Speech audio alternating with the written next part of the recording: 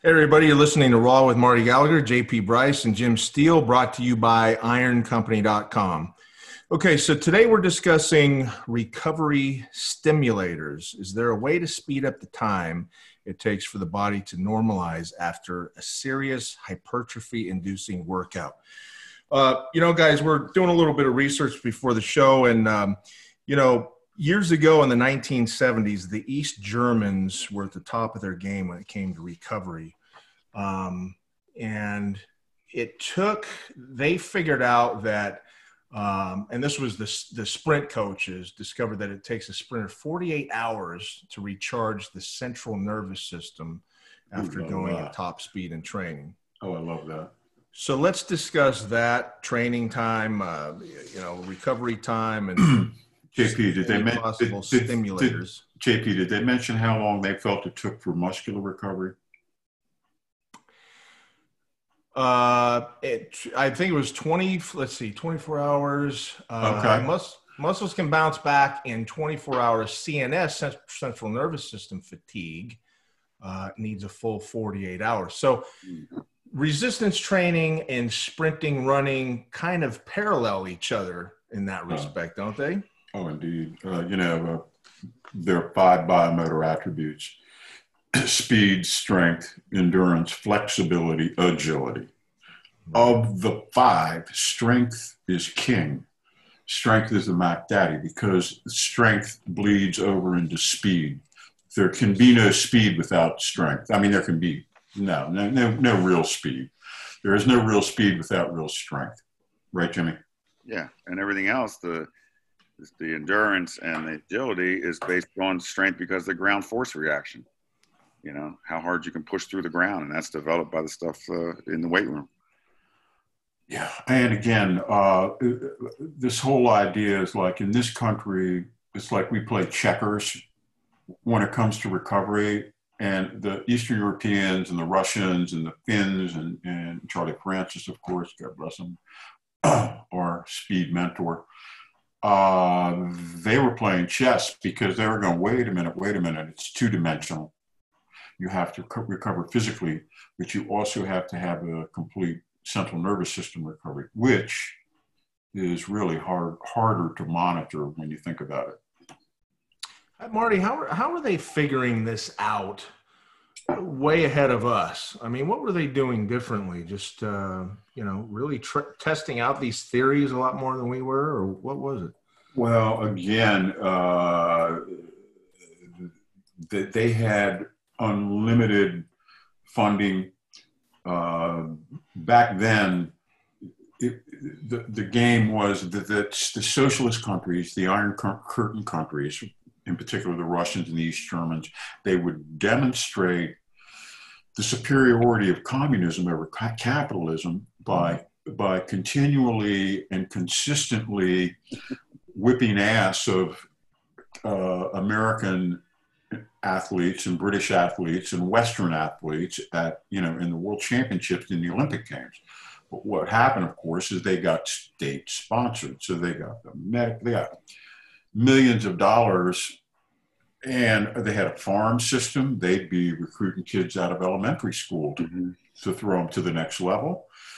And in the Soviet Union in 1968, I believe we had, and this was a strong year for us, I believe we had 2,500 registered Olympic weightlifters in the United States. The Russians had 40,000 in the 242-pound class. What? Wow. Come on, man. That's a lot. Anyway, so. But they took their best scientists and said, we're not going to put them in medicine. We're going to put them to win these gold medals, man. I mean, it was like the space race. It was like, our system creates the best athletes, and here they are. But the East Germans, particularly their women, were incredibly impressive, and they had they were light years ahead of everybody else in terms of their physiotherapy, their massage. They were huge into massage as a diagnostic tool. But getting back to our premise about recovery, it's like this all assumes that the workouts we engage in are intense enough and sufficient enough to trip the adaptive response, hypertrophy, increase strength, right? Yeah, nothing to recover from. You don't need to. You know, it's got to be an effort at maximum effort in order to even talk about this stuff, you know, about the recovery. Yeah. So if you're not working out hard, just click the dial off right now. Well, you're kind of wasting your money on, you know, Metabolic Optimizer Turbo X now with creatine. Right. When you're doing no magic pill. When you're doing 35-pound preacher curls, you know, and that's, you know, it's just, but you know, again, hard work. If it's really working to your capacity, then it has a traumatizing effect in the body. If you think about it, one of the reasons why a beginner can lift 3 days a week and do full body is they can't generate that intensity. Now, of course, their strength isn't there, everything's not ready, but you can do that, and that helps you grease the groove, correct form, all that. But as you get into advanced training or even intermediate advanced training, that's when you're doing our once a week. We're going ball. Can I say ball? I don't know. No. Go ahead. I think you can, Jim. Yeah, why not? Okay, all right. Going as hard as you can training. That's when all of this stuff becomes imperative, especially the CNS stuff. We talked about that. You know, Dr. Phil Wagner, who we've had on the show, we were talking about CNS fatigue, and I was like, man, how can I explain this to the kids, the athletes? And he said, well, what do you think? He said, you know, when you see them jump, how do you know if they're fatigued? I said, well, it's like it's dampened. So if the amortization phase, so when you go from down to up, that's that little phase in there. Yeah. It gets slower and slower when they're really fatigued, right? But when it's quick, it's pop, real quick. It's a change of direction that you could feel almost. You know, we demonstrated that on a force plate. But when you're not recovered, everything's sort of dampened, bong, bong, instead of bong, bong, bong, bong. Yeah, and a good coach like you, and like, you know, we talk about Charlie Francis all the time. That was Ben Johnson's running coach. You know, you guys can detect that. You can see it.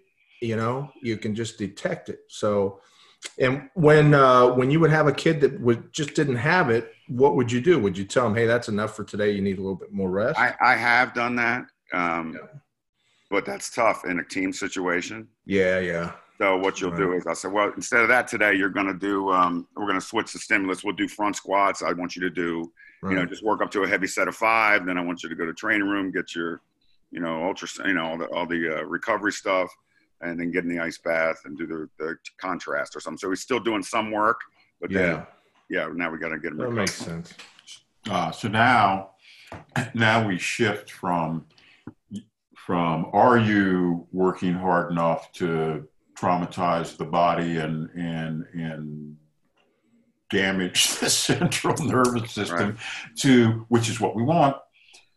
Because if there's no trauma, there's no need for the physiological response. Yeah, the adaptation. Yeah. Where is the incentive for the body to, reconfigure itself? Oh, we're going to add some more muscle with this because of this sub-maximal effort now. No, the body loves to stay the same, right? It loves sameness. Yeah, that's why that's why no one changes.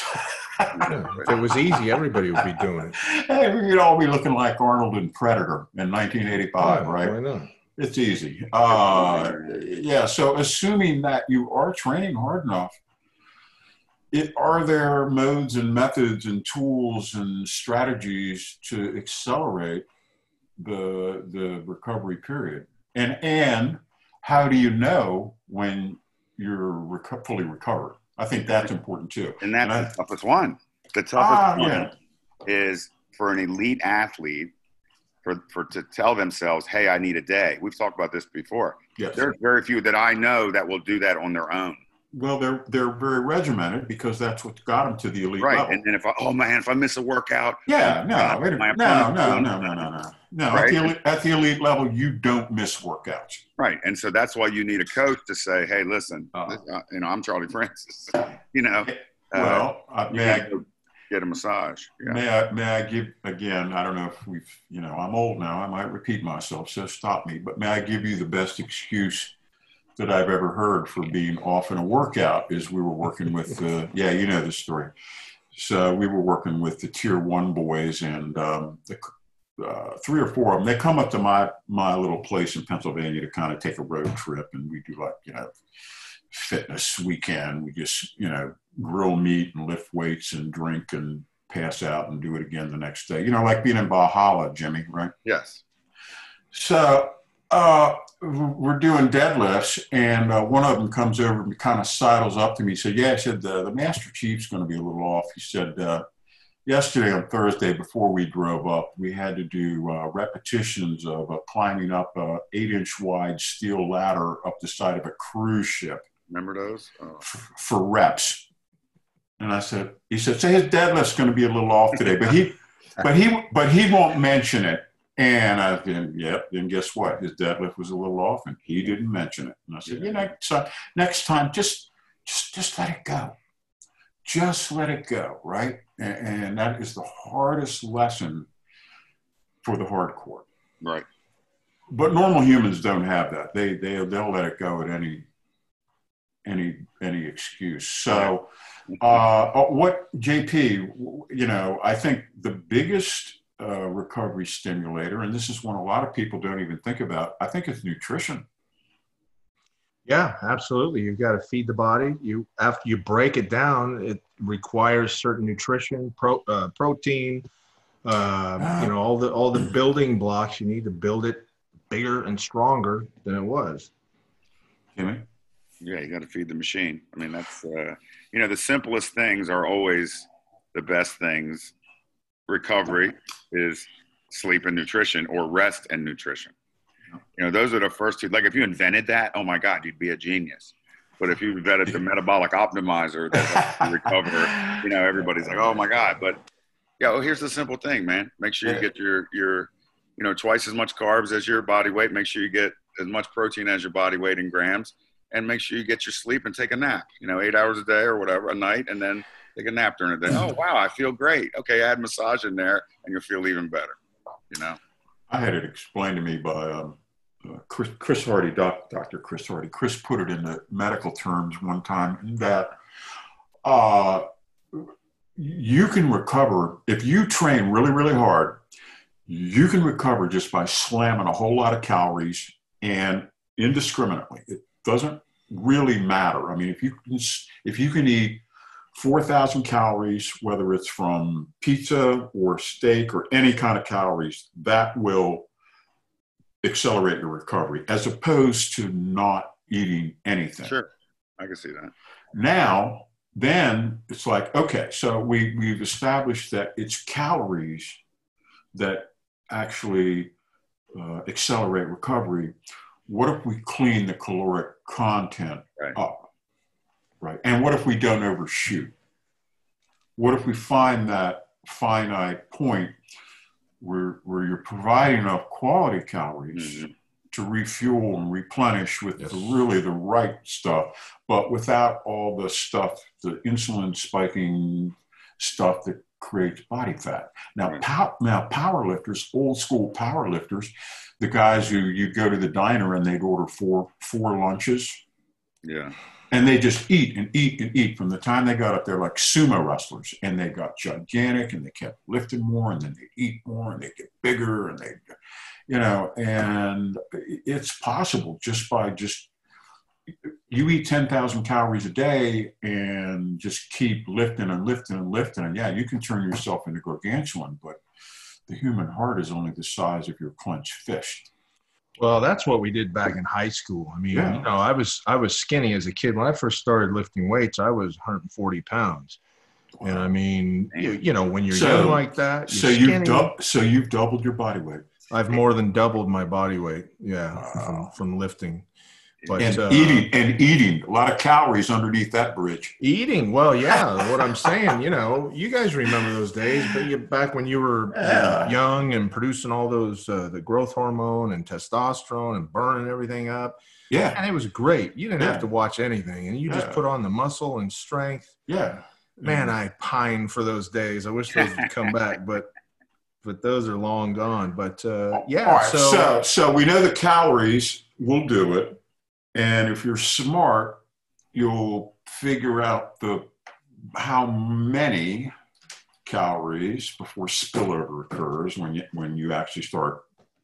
You're past the point where you're refueling, and now you're into making yourself fatter. Right, the gas tank is topped off. Everything after that. Yeah. So, and then it's like the third phase is let's clean up the calories. Right. The more we bias toward quality proteins. Dense. Yeah. Right. So, and I think that's also smart. This is another pearl of wisdom that Chris had. Eat in relation to your activity level. Right. Zigzag it. Yep. So if you've just crushed it in the gym, eat up, right? In that aftermath, right?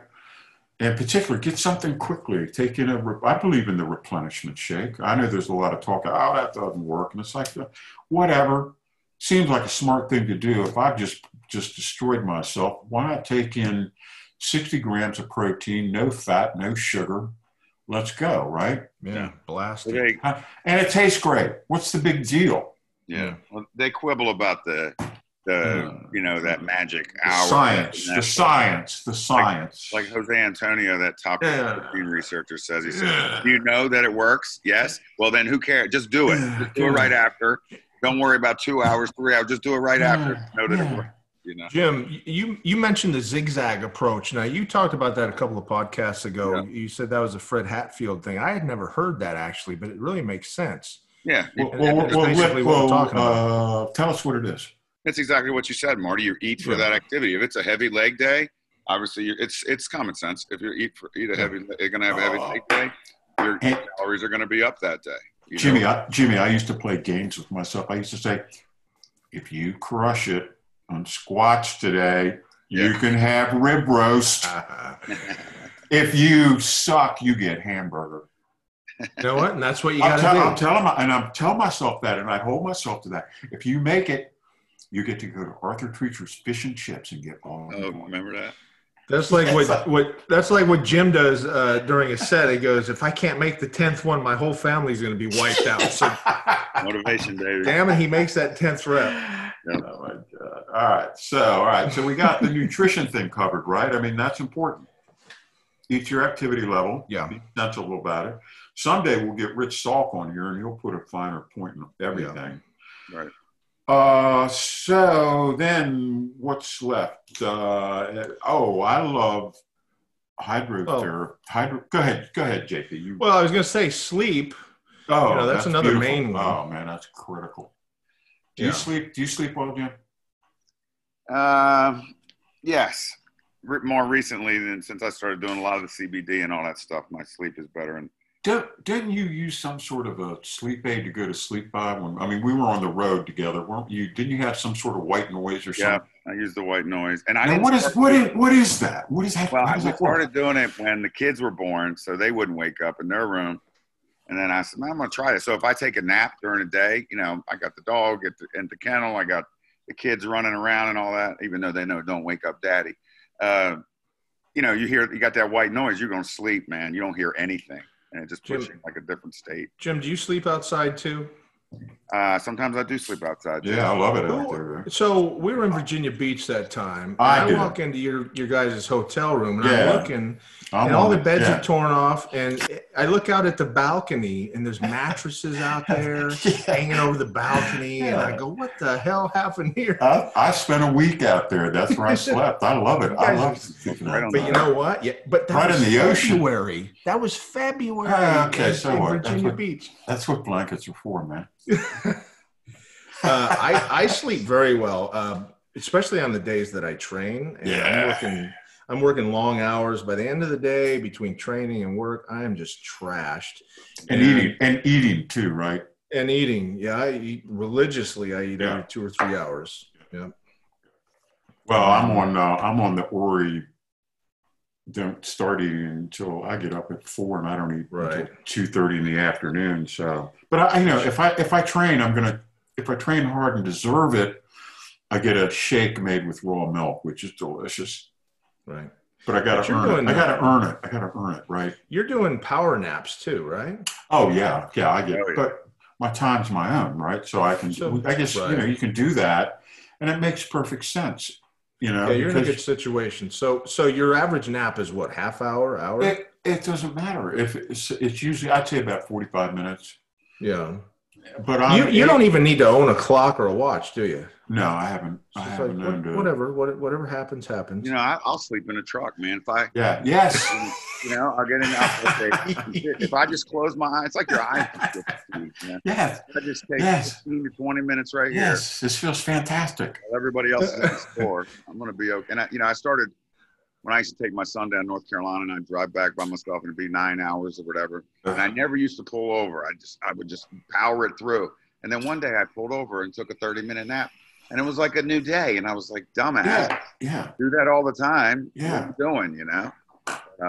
It's amazing how refreshed you feel just off of a half hour. It feels like you just wake, thank God we have sleep, because it allows you to reset the mind, and your cells are regenerating, just everything. Yeah. But the Americans have to be told it's okay to take a nap, man. Really, you talk to people, you took a nap? Yeah, I took a nap. Yeah, and I just killed myself in the gym. Right. So now I'm recovering. I'll take a nap about once a year. That's about all I have time for. But when I do that once in a while, man, it feels so good. I just wish I could do that every day. One day I'll be like Marty, and I'll be like, you know what? I don't need this clock or this watch anymore. That's getting pitched in the trash. I'm just going to take naps every day and do whatever I want. But he's earned it. That's right. I've been doing this since 1989. All right, now look, I tell you. Also, I think now I've always been a naturally deep sleeper too. My wife has like an extremely active mind, so she has a tougher time sleeping. She loves this this Photosonic meditation headset that you put on. It has goggles, and it has earphones, and it has different modes, and you get into alpha, beta, theta, and it guides you into it with a combination of sound and sight. And she's been using it before going to bed, and she said, it consistently helps. Not 100% of the time. She said it's just very, very soothing and relaxing. So I think that's I think there's a lot of promising electronic soothing things, like what you just talked about, Jim. Your white noise, right? Yeah. She's getting good sleep relief out of the glasses before she goes to bed, right? She'll put them on and just kind of. A lot of times I have to pull them off her because she fades out with them on, right? So I'll slip over there and pull the headphones and the glasses off her. So I think let me ask you guys, what's the minimum amount of sleep we need to fully recover? I mean, we're on a full training schedule. We're eating. We're doing all this. We're trying to get strong and big fast. I mean, what's the minimum? 5-6 hours? I think it depends. I think it depends on the quality of sleep you're getting. I think what do they call it? Deep REM, deep rapid eye movement. Rapid eye movement. Yeah. Yeah, and I think that's critical. And I don't think that takes. I mean, everybody says, "Well, you need 8 hours." Okay, well, great, but I don't think most people have time for 8 hours, and I don't really think it's necessary. Assuming that you sleep good. I sleep good. I don't get 8 hours. I might get 7 over the course of a day, but I kind of laze around a bit too. You know what I mean? I'm not out like my wife is hauling, water buckets and, hay bales and riding horses, right? And I'm sitting home typing and watching Netflix and, you know what I mean? It's different. So again, recovery and sleep is critical. Again, Jim, you got any further final advice on sleep? Because I'd like to talk about some hydrotherapy. No, I mean, my big thing is make it like a cave, man. You got no lights on whatsoever, no blinking lights, no digital lights, curtains drawn, dark as possible, and cool, not hot, cool, man. Yeah, it's got to be cool. Yeah, it's got to be cool, especially when you're bigger. It feels great, right? Getting that whole bed, man, it feels great. But well, that was the thing when we went on that trip. You know, everybody's sleeping outside and eating every hour and a half, and I'm like, I'm in heaven with these guys. You know, because I live with, it's my wife and my 2 daughters, and they just don't get it. I'm hot all the time, and they're cold all the time, and you know, so it was a great contrast. I gained 11 pounds in 7 days hanging out with Brad Gillingham. I'm serious. I'm serious. We all did. I'm serious. We all did. I never eat breakfast, and I'm going. And now, if I go out to a wonderful gourmet diner and they bring out, he was ordering like 2 giant pork chops and. You know, we were eating crab, mac and cheese. You remember? Listen. And I'm not going to sit there going, no, thanks. No, that's fine. I'll just have coffee. It's like, no. Right. On the menu at that one place, they had a heart attack special. And Brad goes, oh, maybe I shouldn't get that one, you know? Maybe a guy shouldn't be saying that, huh? He goes, I'll have that. No, I'll have 2 of those. Oh man! Oh my God! Yeah. So, and again, hydrotherapy. Yeah. Steam, sauna, whirlpool with high pressure jets. I love that stuff. Yeah. Or even just a hot bath. Even just a hot bath, or hot shower if in a pinch, right? Yep. But I tell you, up until the recent situation, I would go to the steam room at the YMCA, and it was hot, brother. I mean, I don't know. You had this. You turned it on, and it went through a cycle. And by the end of the cycle, which I think was like 6 minutes, oh man, you turned you into a lobster, right? And you ran to the shower and just turned the water on absolutely cold, and you didn't feel it for 90 seconds. Marty, was this just a dry sauna or was it? No, this is a steam room. This was a steam room, a hot steam room. And you couldn't see 6 inches in front of your face. And I was always there by myself because I'd be there at like 7:30 a.m. Right? Because I would hit the woods. I'd hit the woods at dawn, run, do whatever I did, and I'd be sweating my ass off. So I come to the Y and I take a hot steam, shower up, go home, right? It was fantastic. But steam was great. And it'd go steam, cold shower, steam, cold shower, steam, cold shower. 3 rounds, right? And by the time I left, I was in an altered state. Well, how much time in each? Well, I could only last about 5 to 6 minutes in steam. And, you know, the shower would take maybe 2 minutes. Right. And you kind of get yourself together and then you go back in. So, you know, I'd be at 25 minutes, I'm done. I'm roasted. I did this. Did you ever use steam, Jim? Yeah, I loved it. I mean, I don't have access to it now, but I used to love it. Yeah. Did you ever, back in the day, I went to one posh sauna where they had like eucalyptus steam rooms and. Yeah. Well, the Russians, the banya, I mean, that's a ritual in Russia, man. Oh, man. Yeah.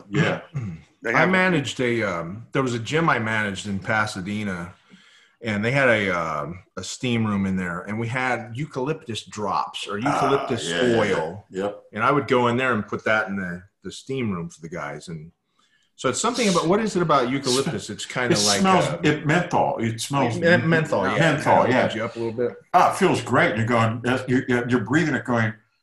Is this going to make me high or kill me?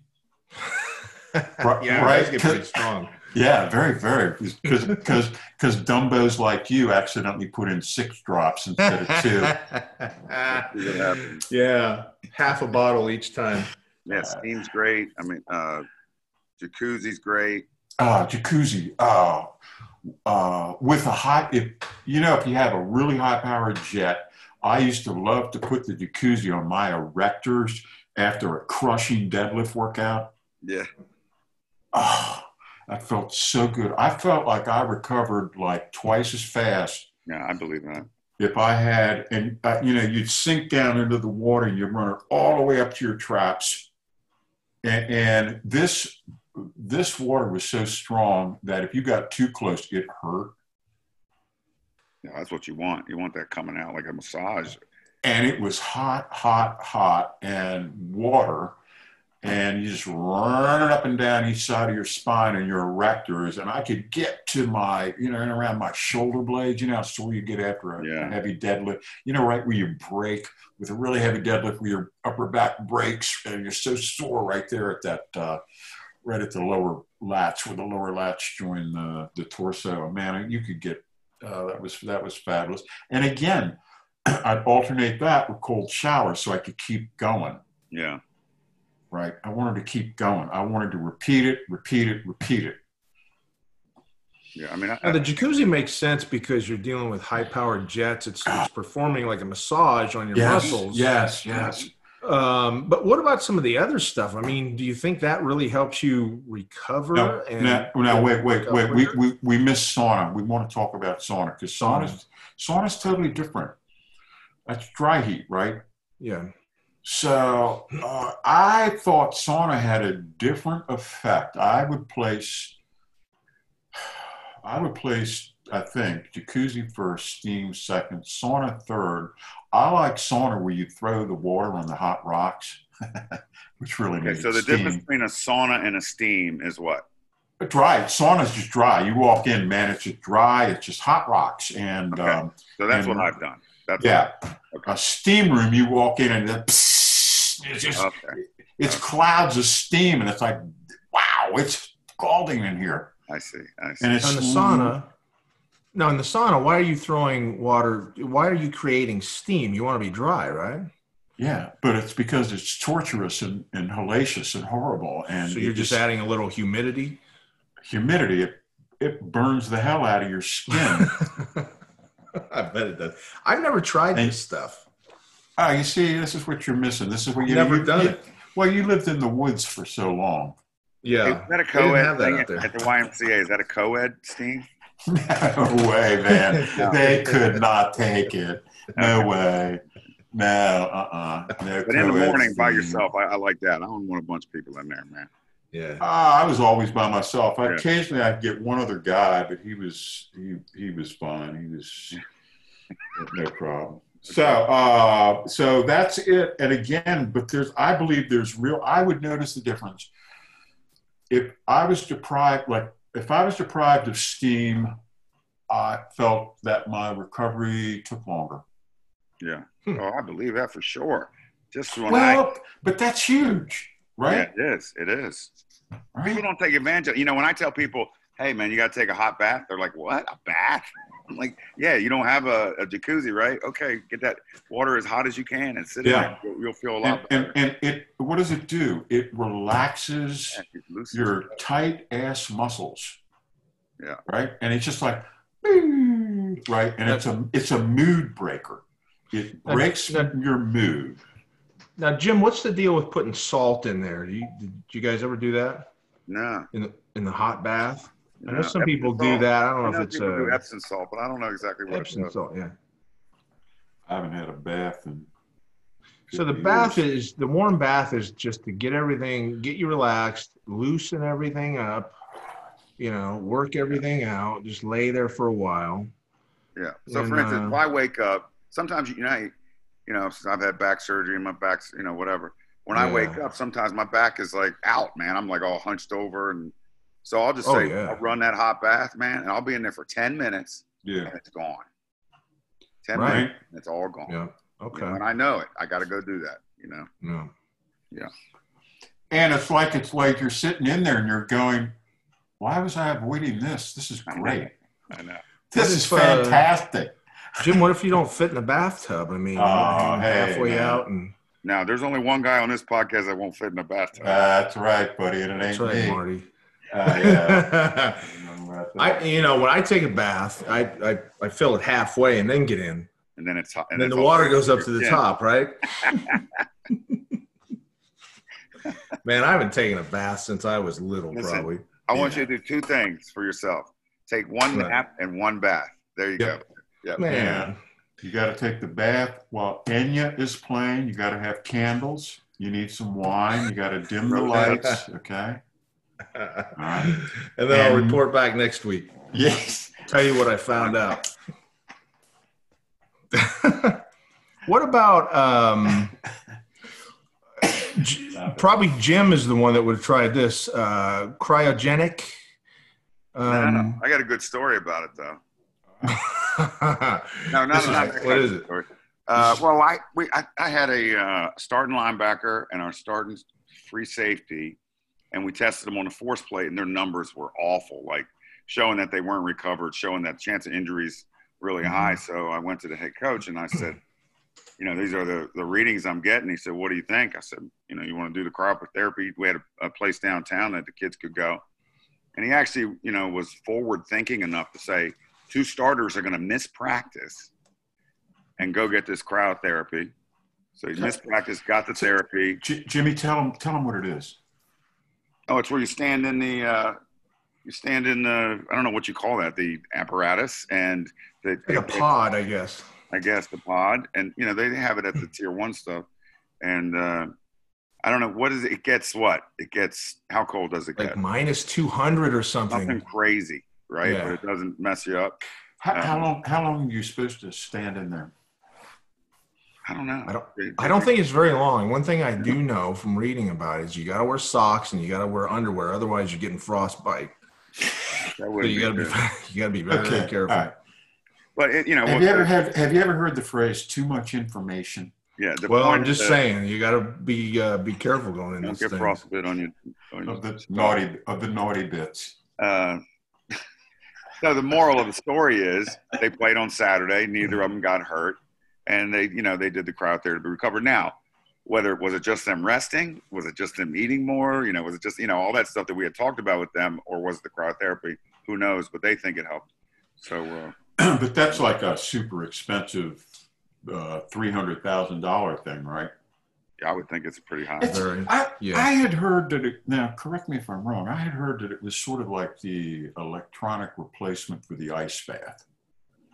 You know how you see those pictures of refrigerator Perry and those guys, and after practice they'd be in the sitting in the barrels. We did big fish ponds that the rubber fish ponds that you buy at Home Depot. And the trainers would put all the ice in there, and then the players would go after practice and do it. I mean, the research is sketchy. I mean, it's some say it works, some say it doesn't. Yeah, I've read the same thing. It's the jury's still out, I guess, on it. But if the players think it helps, And the logic is, hey, you're inflamed. Hey, getting really cold to cool down inflammation. That's an easy sell. That's very easy to grasp. Oh, that makes sense. Yeah. And whether or not it works, I don't know. But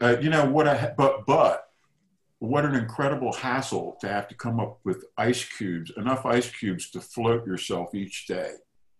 Yeah, it helps when you have a training room with a huge ice maker. Yeah. And it's like, what? I mean, no one could manage that, on their own. So they invent the device, but the device is so expensive. Yeah.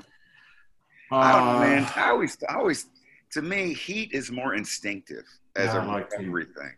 I love heat. I mean, now people are talking about, ice stops your recovery. It may reduce some swelling, but it doesn't allow all the blood in there and all the nutrients in there to help you recover where heat does. Yeah, it just seems like it tightens up everything. It cuts down the blood flow. It tightens everything up. Where I think. But, you use it in certain situations. Yeah. My wife uses her beans all the time. She has these beans that she heats in the microwave. Yeah. And they're quite extensive. I mean, she can wrap them around her little 26-inch waist or whatever it is. And she just wraps herself up. She heats these things up for like 5 minutes, and they keep her, and she gets this intense heat in her lower back and her hips. And she'll like tie it in and be walking around with it. She'll sit with it. Because of her low back and hips bothering her? She feels so much more functional and so much more. If she sits a lot, she feels in better position. She's always conscious of her riding posture. Yeah. So anyway, and then she uses them a lot at night too. The heat to me is relaxing, and to me it stimulates blood flow. Yeah. Right, and it just feels good. Yep. Right. And if I have an injured part, it really feels good to me to put some heat on there. And it's just, I just got to make it swell more. It's like, yeah, but it feels so good. And this thing, and I'm tired of it. But Marty, will you alternate? Will you go between heat and ice? I keep telling myself I should, but I end up not. Yeah. Because I heard that was really good to do too. Is that pretty effective? Yeah, I guess so. But somewhere along the pathway, I seem to lose the ice. Yeah. I keep the heat up though. I like that. Hey, Jim, you've mentioned the force plate a couple of times. Can you like briefly explain that so everybody knows what it is? It's very fascinating, that technology, but it kind of leads. You said you were using that, and which kind of led you into realizing that these guys had to go into cryotherapy or So what it was it's a plate on the ground that's the force plate, but it's Phil Wagner's technology that. With Sparta. Yeah, you do the vertical jumps on there, and then it gives you a reading. Geez, it's been a while, but it gives you a reading, and those readings are indicative of your recovery. So we knew if the numbers were under a certain level, they weren't where they're supposed to be as far as taking in the hundreds of thousands of jumps of college athletes where they should be to show that they're recovered or not recovered. Right? There's an average. So after having thousands of athletes jump and press and all that, they have a rolling average. So if you bring an athlete in there that does a jump and he's way off, it's going to show on that graph. And by positions, and they would break it down by position. So, power forward, point guard, and Phil Wagner told us, we had him on probably last year, but he said it's got the accuracy of a sonogram as to whether or not at predicting injuries in these athletes. Yeah. 100% for us. Fascinating stuff. Yeah, but it just shows you, and it was just a fast tool. So, as a coach, I can watch you just like Charlie Francis did. He didn't have the stuff and say, okay, well, Charlie Francis, if the footfalls were loud, remember, you're done. You're done. You're done. Yeah, he would take the athlete off, or he would notice their warm-ups, their posture, the way they were talking that day, or holding their head, or he took it down to that, and we just used the force plate, but. Jimmy, you know what Cassidy told us back in the day? When the going gets tough, the tough quit.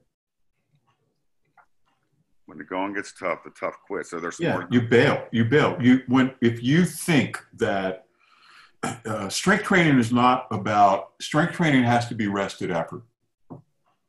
If you're not rested, you're not going to perform in strength training, and apparently in speed.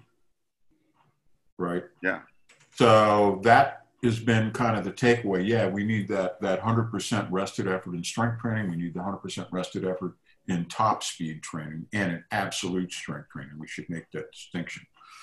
In speed, it's top speed, all out speed, and in strength, it's absolute strength. And in those, the 100% effort is critical. So you put out the 100% effort, you are gonna traumatize the body. You're gonna need some help. So again, recapping, right? What are you gonna have? You're gonna have nutrition, sleep, critical, right? Tools. If you have access to these tools, great. What else? Cardio, right, Jim? I think some cardio. Yeah, I mean, I think it makes the athlete feel better. Like if you say, well, get on the bike for 10 minutes or 20 minutes and all that. I don't know. I don't know how scientific it is, but as far as what everybody's done for over the years, and if they think it helps, I always thought it loosened me up. It made me feel a little better. You're still sore. When they say it'll take your soreness away, it doesn't really help that. But I think with the blood flow into those body parts that you worked, I think that helps. Well, I don't think having a killer bench press arm session the day before is going to hurt you if you're out running around a little bit. Right. And again, you're not setting any world records. You're just trying to increase a fitter athlete is a better athlete. A fitter athlete is an athlete that recovers better. Yeah, absolutely. Yeah. So let me ask you guys this question. I know you guys have been using the massage gun. I have one. Oh, yeah. Right. Also, you guys may have a little more top of the line because what I felt like, mine's not strong enough. Like it can't get deep enough. Yeah. Well, you should try ours. Yeah, I do. Well, all right. So back up a second. So Theragun actually contacted me probably last month and wanted me to put the Theraguns on the website. And I had some experience. My daughter has a Theragun, and I've used it, and it's a incredible tool. And I talked to Marty about it. I said, have you ever tried these things? He said, no, the massagers that we've used were just lacking. They didn't have power. They didn't really get into the muscle. And I said, well, wait till you try this thing, because they sent me one. And I'll tell you what, now it's called percussive massage. Now percussion, is like tapping. So it's kind of like, going up and down, and it's got different attachments that you can put on there that are round, that have wedges on them, and you can really get deeply into the muscle. So I've been trying that out. And one of the things I really wanted to try it for was a condition I have. It's called neuralgia paresthetica. The hell's that? And there's probably a lot of people out there going, why is my outer thigh numb? And it's, and this happened a few years ago. My left thigh, just on the outside, it goes numb. And if I stand, if I stand for a long time, it just goes dead. So when I sit down, it's relieved, and most of the feeling comes back. But so I've been doing research on that. What that is a pinched nerve in your hip. It's sort of similar to carpal tunnel almost. Where is the pinched nerve? Up high or down low? It's up high where your hip hinge is. Yeah. Okay. And the nerve comes out. It exits the L2 and L3 area of the spine, and it wraps around and gives you the feeling sensation of your outer thigh. So if that's pinched, it kind of deadens that and affects it. Now there's operations you can get. There's ways you can, do stretches and things like that. So I called these guys and I said, look, I've got this neuralgia paresthetica. I said, what can your Theragun do for that? And they said, well, we'll take you through a couple of things. And they just basically showed me where it was and told me how to massage that. So what tip did they have you use? Did they have you use a particular...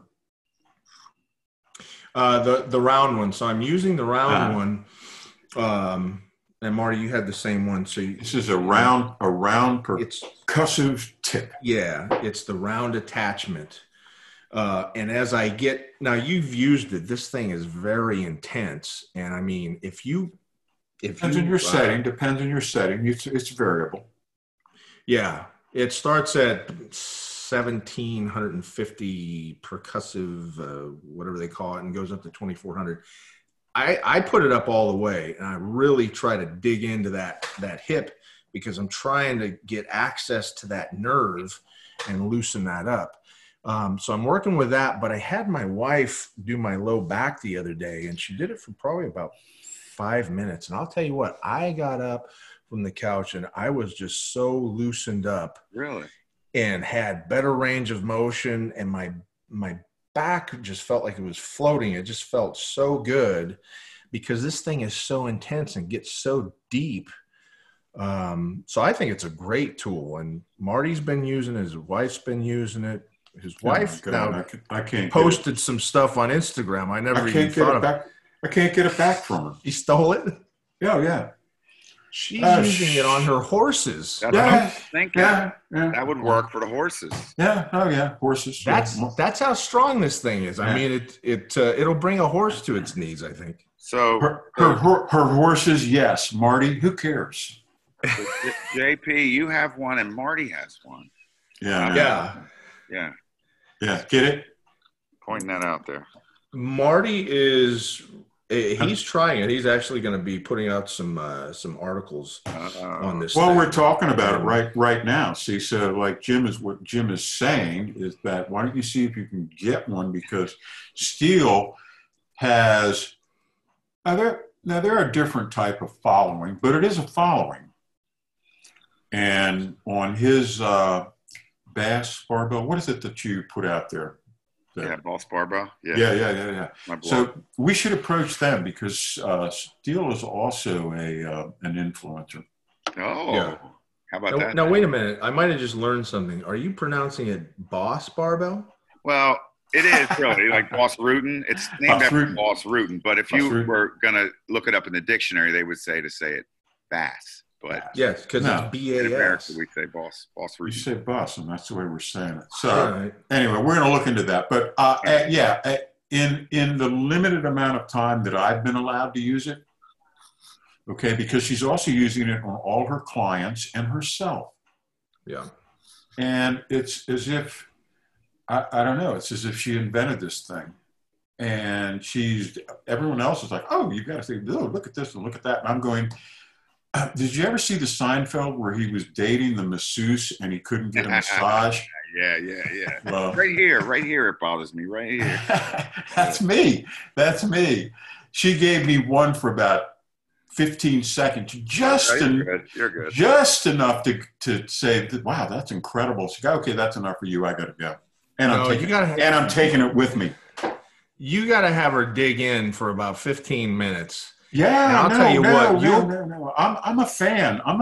No, I exaggerate a little bit. I have used it, and I'm down with it because what's happened is the technology has finally caught up. In the past, oh man, let me tell you, when I worked at Muscle and Fitness, we were sent some very, very raw massage tools. No, they weren't. Some of them were too soft. Some of them were too hard, too brutal. And of course, my favorite is when you would go into the Brookstone store in the malls. Remember that? And you go sit into the massage chair, right? You'd sit in the massage. Did you have one of those? Oh no, because it cost $6,000 in 1992. But vibrating bed. If no one was in there, you could always sit down and run it. And the guys, they'd know you. They'd nod at, hey, it's me again. This is the guy from the steam room. Marty's bed has a slot next to it, 25 cents. But I love the chair because your body weight made it heavy enough so that those rollers, they had metal rollers, they really would dig into you, right? Yeah, but this gun is so precise. I understand, but what I'm saying is that the evolution of it. What I'm saying is that technology has caught up to that. We don't have to spend $6,000 to get a device that will give that same sort of deep tissue feel. Right. Yeah, you're right. No, they didn't invent the space, but they perfected it. I mean, because that's good. This thing is, and the guys were telling me, I was thinking, I said, you guys must be just jamming right now because everything fitness is going crazy. He said, yeah, but even the golfers are like going for this thing and they're using it before they go out and play golf, and it's loosening them up. So I think it's like it can take the place in certain situations of stretching, and you don't want to stretch cold muscles anyway. So run this thing on your legs or whatever, if you're going to go walk the course or whatever sport you're going to engage in. It just really gets you loosened up. And I'll tell you, like I said, my wife was doing my back there, my lower back with this thing, and I got up and I just felt like I was floating, and I never felt that loose before. So it's so I'm going to keep trying. I'm going to try the different attachments and really try to wedge it in there and get to that nerve and see what I can do with this Meralgia paresthetica, see if I can loosen that up a little bit. Because I'll tell you what, that gets painful too sometimes. It feels like you got pins and needles that you're being stabbed with sometimes. So I know there's a lot of people out there that have that, and they may never have heard the name for it, but that's what it is. Look it up on YouTube. And there's a lot of great information about that. The Civil War, they would have had to amputate. That's probably true. Yeah. Can I read you a couple things that Charlie Francis said about massage? All right, this is one. To reduce the chance of injury, I massage sprinters before speed work. Good one, huh?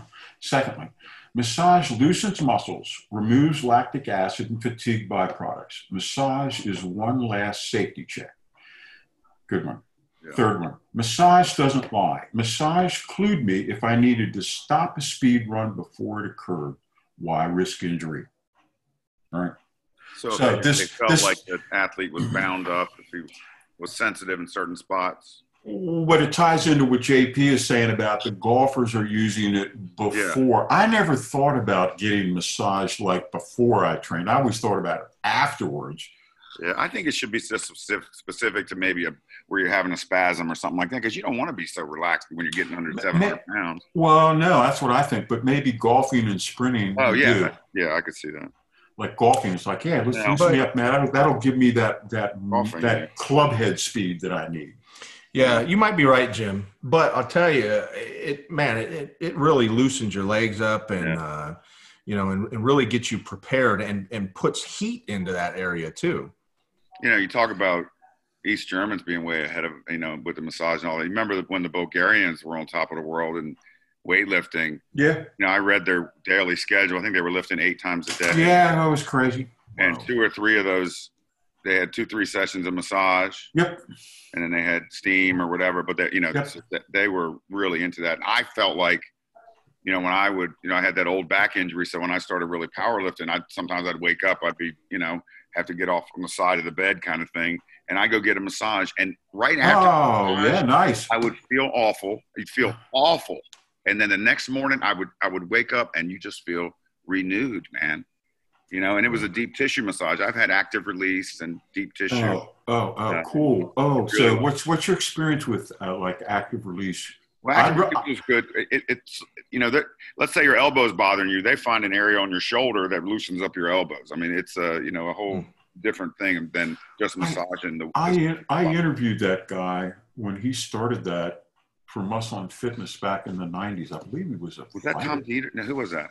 Oh, I'm just saying that when I worked for Muscle and Fitness, the founder, the inventor of active release technique, I think he was like he was like a fighter pilot or something. And he worked on all those top bodybuilders, yeah, he did. But I thought that he. So you were like, yeah, that there's something to that.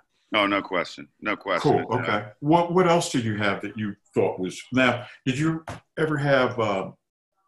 I had a Russian. One time I was out in Chicago staying with Ed Cohn. Yeah. And Ed had a Russian masseuse work on him once a week. And the guy's name was Boris. And he was 5'10", 300. And he said, Cohn brought me in and was laughing. Oh, yeah, you're going to love Boris. And the guy like, lay down on the table. And I did. No, I sat up. He said, sit up. And he worked an area in my back. He worked my traps down to my shoulder blades, and that was it. And he worked on it for 90 minutes. Wow. And he just leaned on me with those elbows and made me squeal like a girl, a little girl, And when he was done, my back was red as a beet. Mm. And again, it was like I couldn't hardly even walk. But the next day, what he did is he separated all the muscles. Mm. Right? He went in between the cracks and the crevices and opened up. And it's extremely painful. Yeah. Because he was like getting underneath a muscle to like open its pathway because it was like gummed up to bound up. It was bound. Yeah. Body reset that range of motion, maybe because of injury or kind of trauma. Yeah. And then released those spasms, man. Yeah. I was like, I couldn't do that every week. Yeah. I mean, that was. I noticed my range of motion rough. improved. Yeah, my range of motion really improved.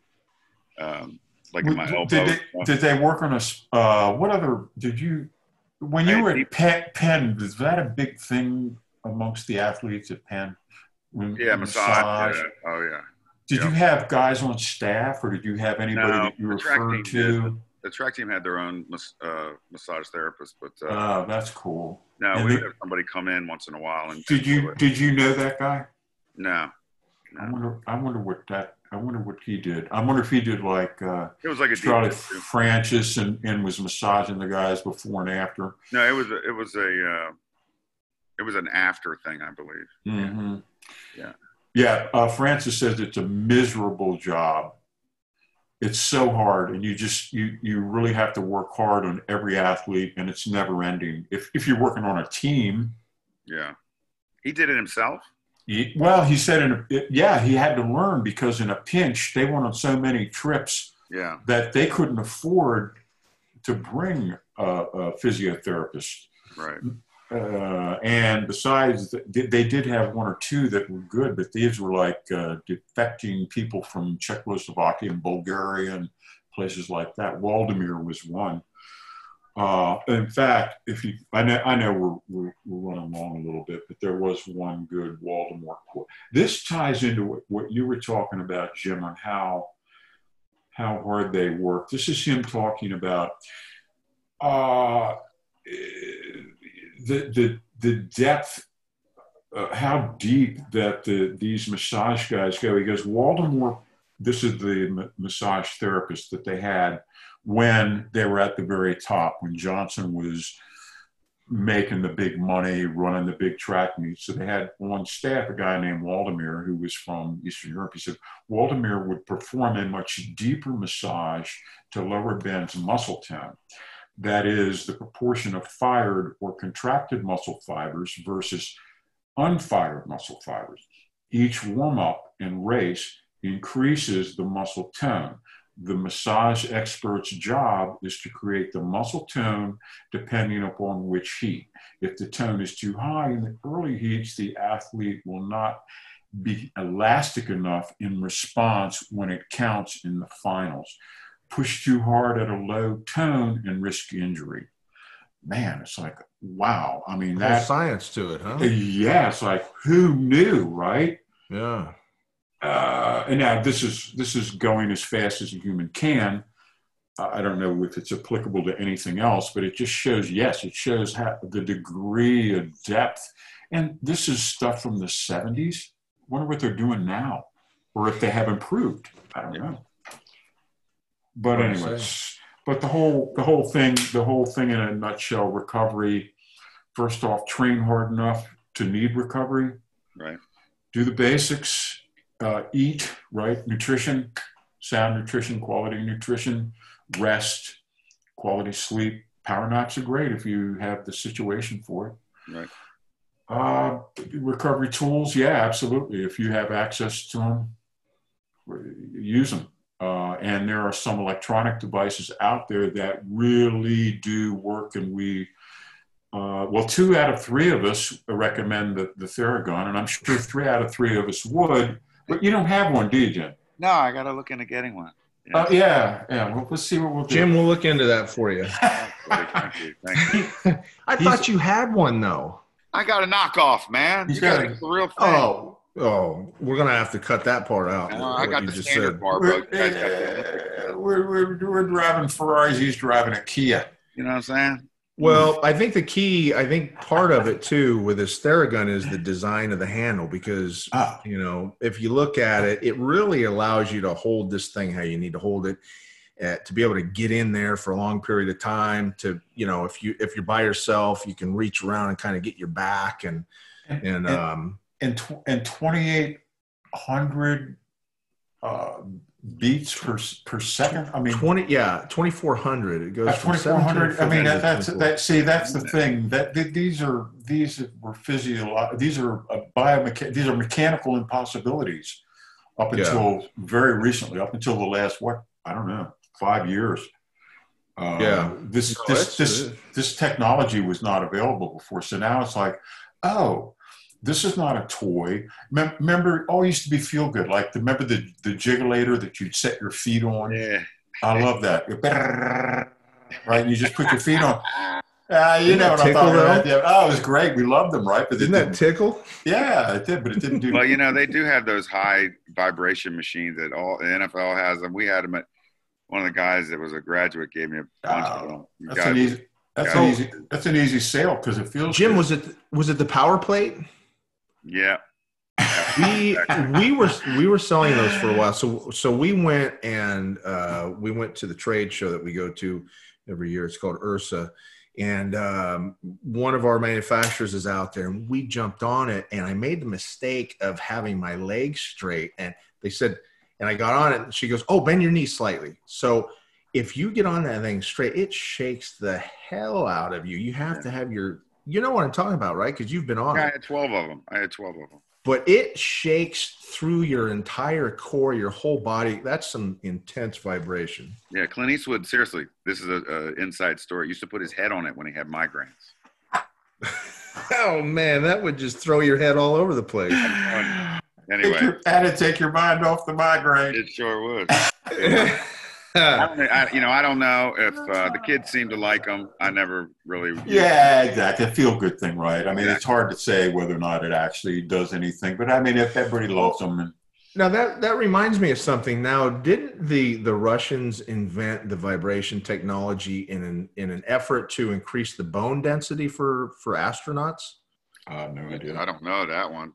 Because we sell a platform, a lifting platform by Legend Fitness, and it actually vibrates. And that's the whole, and Jim, I don't know if you've ever seen a weightlifting platform that vibrates, but that's the whole thing behind this is to, I guess, to increase the bone density and all that. There's some studies. I don't know if it was debunked or not, or if it still holds up. I think that was with elderly people. I think that's, yeah. No, seriously. But I think the Russians did it for the astronauts. Oh, yeah.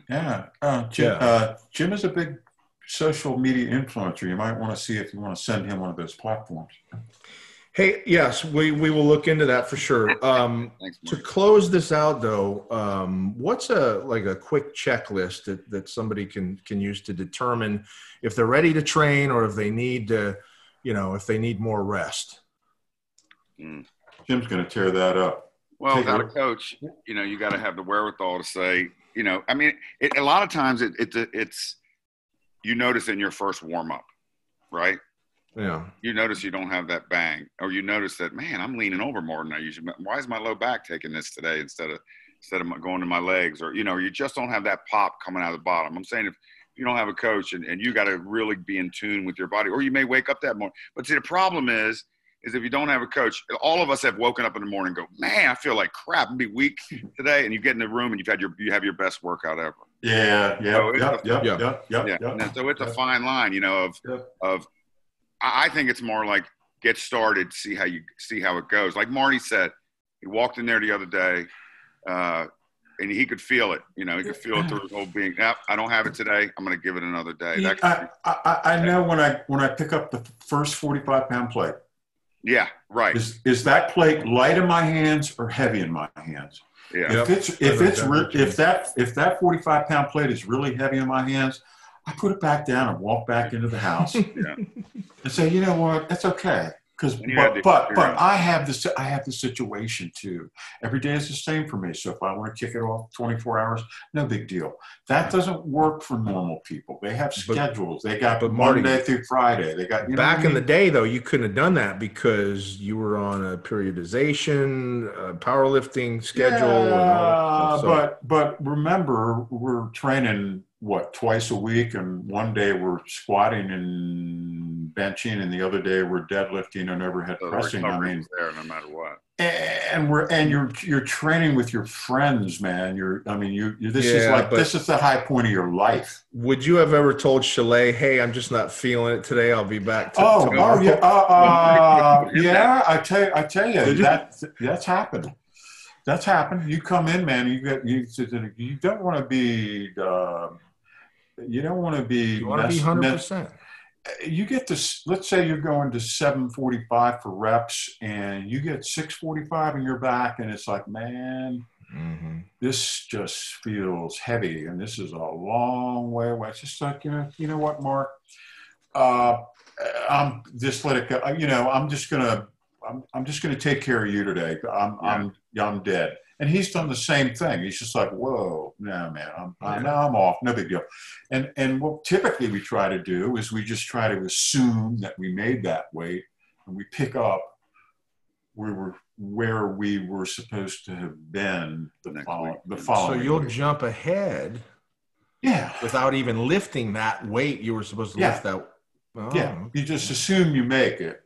And then you come back stronger. Also, you're much more psyched up because it's like, okay, Yeah. Well, But yeah, because really you can't miss the week. You can't repeat the next week because you're on that tight schedule. If you have 2 bad weeks like that in a row, honestly, you're really not ready for whatever it is you're preparing for. And just let it go before you get hurt. Right. And it's okay. It's okay because there are plenty more meets. You're still young. This is me talking to my young self. It's all right. Instead of the Potomac Open, you can hit the Northern Virginia Classic 2 months later. Mm-hmm. It was easy back in the day because there were so many quality competitions at the state, the regional, the national level, right? It was, the scene was so active that it was always, hey, just don't have it, and you don't want to get classic. You don't want to end up like Steele after having the coach have him do the rep stiff-legged stiff-leg deadlifts off the end of the bench with him exhorting Steele to go deeper and faster and wilder.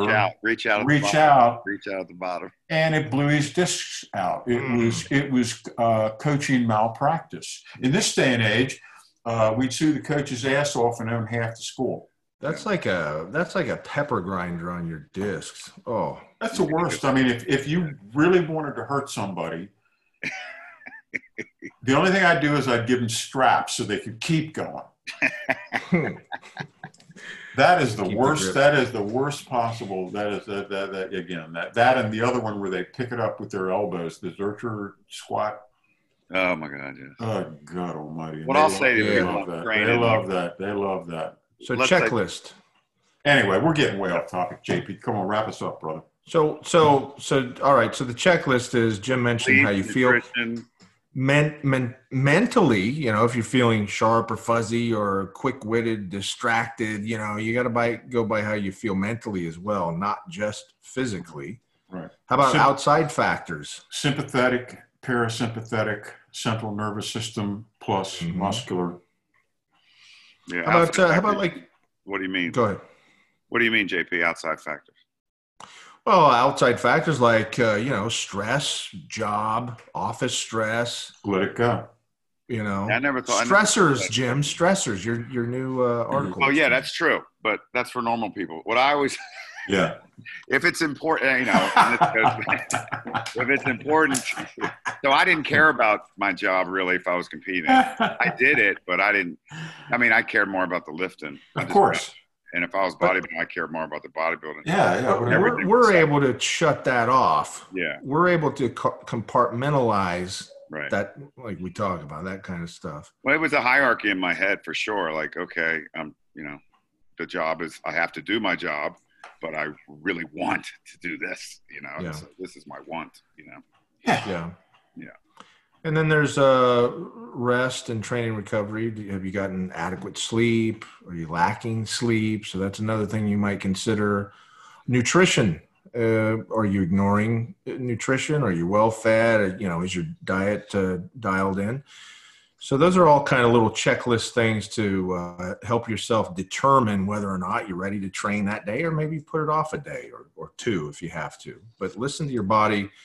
Best thing is, think about longevity in this whole thing. Trust us, when you get older, you'll appreciate that because you won't be so banged up. Speak for yourself. Yeah, you're pretty bulletproof, man. You got a bulletproof back. You're doing good. Thank you. That means a lot. That means a lot coming from you. I know it does, and that's because you've had the best coaching from age 10 or whatever you said. Yeah. Not all of us had that, Marty. As opposed to Jim. Oh man, I got some great. We should get a story on all of Jim's coaches. Yes. The good. We'll call it the good, the bad, the ugly. We were on. I don't know what. I'm sure you were the same way, or probably weren't even allowed water. I had some terrible coaches. Well, were you allowed water at practice in high school? Oh no. And they gave us salt pills. Yeah, we had ice chips. You chew on ice chips. Oh no, ice chips. That's for. That would have been a treat. No. And then in the games, our head coach came up with somebody sold him this Carbo mix thing. And he thought if he just didn't put barely any water in it, it would be even more powerful. Ooh, so it's like mud?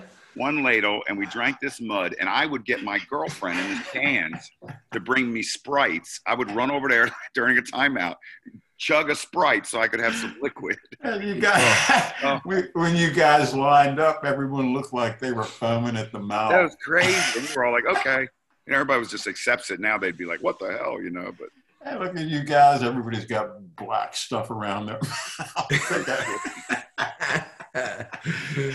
These guys are animals. All right. Listen, I'm going to have to cut you guys off. Otherwise, this is going to go another half hour at least. So, yeah. If you don't mind. No, please do. All right. Check out Marty's weekly column, Raw with Marty Gallagher at ironcompany.com. Just go to the top of our website where it says articles and scroll down there. Don't forget Instagram. The Marty Gallagher. Yeah. He's got like three stole Marty Gallagher, and we have to go with the Marty Gallagher. I have imitators. It's crazy. Well, you do because you Google Marty Gallagher and all kinds of crazy stuff comes. I go, that can't be the Marty Gallagher. That's somebody else. That's an imposter. All right, so everybody's looking for gym equipment right now. I don't know if you're looking for plates. We just came out with these USA-made deep dish Olympic plates. They're beautiful. They're oil baked. We don't powder coat them or paint them. They're oil baked. It's kind of a different process. So they've got this natural patina. They're all USA made. They're beautiful. Go to Iron Company. Check them out. They're right on the homepage there. And anything else you need flooring, squat racks, cardio. We got all that too. And then there's, look, Jim Steele articles can be found in our articles section too. And he's got a good one coming up. It's called Stressors. And it kind of talks about some of the stuff that we've been talking about on today's podcast. So check that out. That comes out next week. Stressors by Jim Steele. I have a suggestion for you, Jim. What's that? Future article. Get together with Chuck and do an article on tanning. Here you go with the tanning. I asked him about the other day. He's like, Jim, I've never tanned in my life. He said, yeah, okay. Well, yeah, all right. We'll talk about it offline sometime. I have photographic proof. All right, and if you want to go, he looked like when in Zoolander when Ben Stiller and Owen Wilson went blackface when they were trying to steal the computers, and you had like these brown guys with these really wide eyes. That's the way Chuck looked. Now, the last time I saw you were on your deck, and you looked like you were a golden bronze then. I think that's almost like a native tan. That's pretty dark, man. Well, I mean, this is 6 weeks later. I'm thinking to myself, this guy is going to look like he's been. Remember how you look when you got spray painted at the physique contest? Oh, that's the way you're going to look like normally. Yes, if I keep going out on that deck and doing that box. But you got to get some tan in your legs, or you're going to look really weird. Yeah, the Larry Bird shorts got to come off. Got to get the short shorts. Send us some photos. We want to see some photos of at your bronze god best. Will. Yes, thank you. Good note to end on, JP. Well, wait a second. So I hear it's bossbarbell.com. This whole time I've been mispronouncing it. So it's spelled BAS. BARB. Bastion. So but Boss Rudin. What do you got going on there right now? What's new? What do people want to see over there when they go there? Oh, I got a lot of stuff on there, but I think the last one's about youth sports again, and parents and coaches and how to act, how you're supposed to act when you're coaching kids, not act like you're Vince Lombardi, Yeah, you can't do that. Right. Yeah. Right. Got to keep the morale up, keep the parents happy. Keep the progress going. All right. And then finally, if you're seeking a radical physical transformation, don't call us. Call somebody else. Right, guys? That's right.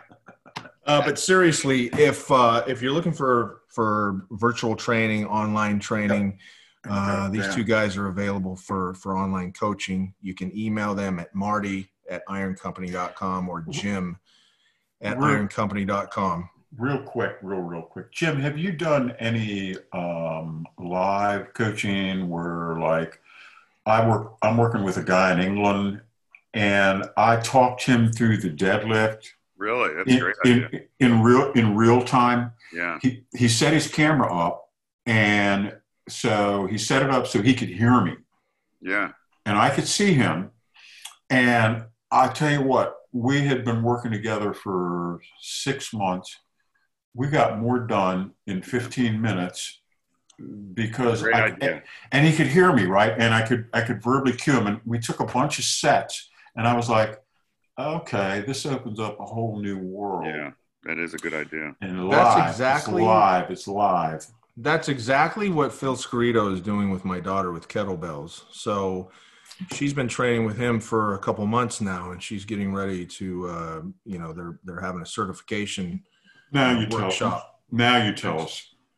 Yeah, and then next she's going to be with Brad Gillingham, and he's going to teach her how to do the deadlift. And then I'm bringing her over to Jim Steele for the squat and bench press. But you don't want Jimmy for any philosophic advice. What the heck does that mean? No ideas. We want you for your training, but not for your ideas. Training only. But that's the thing to do, man. Virtual training. That's what Ryan Chow and Craig Liebens and all these other guys are doing too. And these times that we're in has kind of catapulted that. It's kind of fast forwarded that and the public's acceptance of that. Whereas people before were like, no, I got to do it in person or whatever. Now people, I think, are more accepting of virtual training because in some cases you don't have a choice. Roger that. All right. Yeah. Great. Thank you guys. Awesome. Talk to you next time. Thank you. All right. Thank you. All right.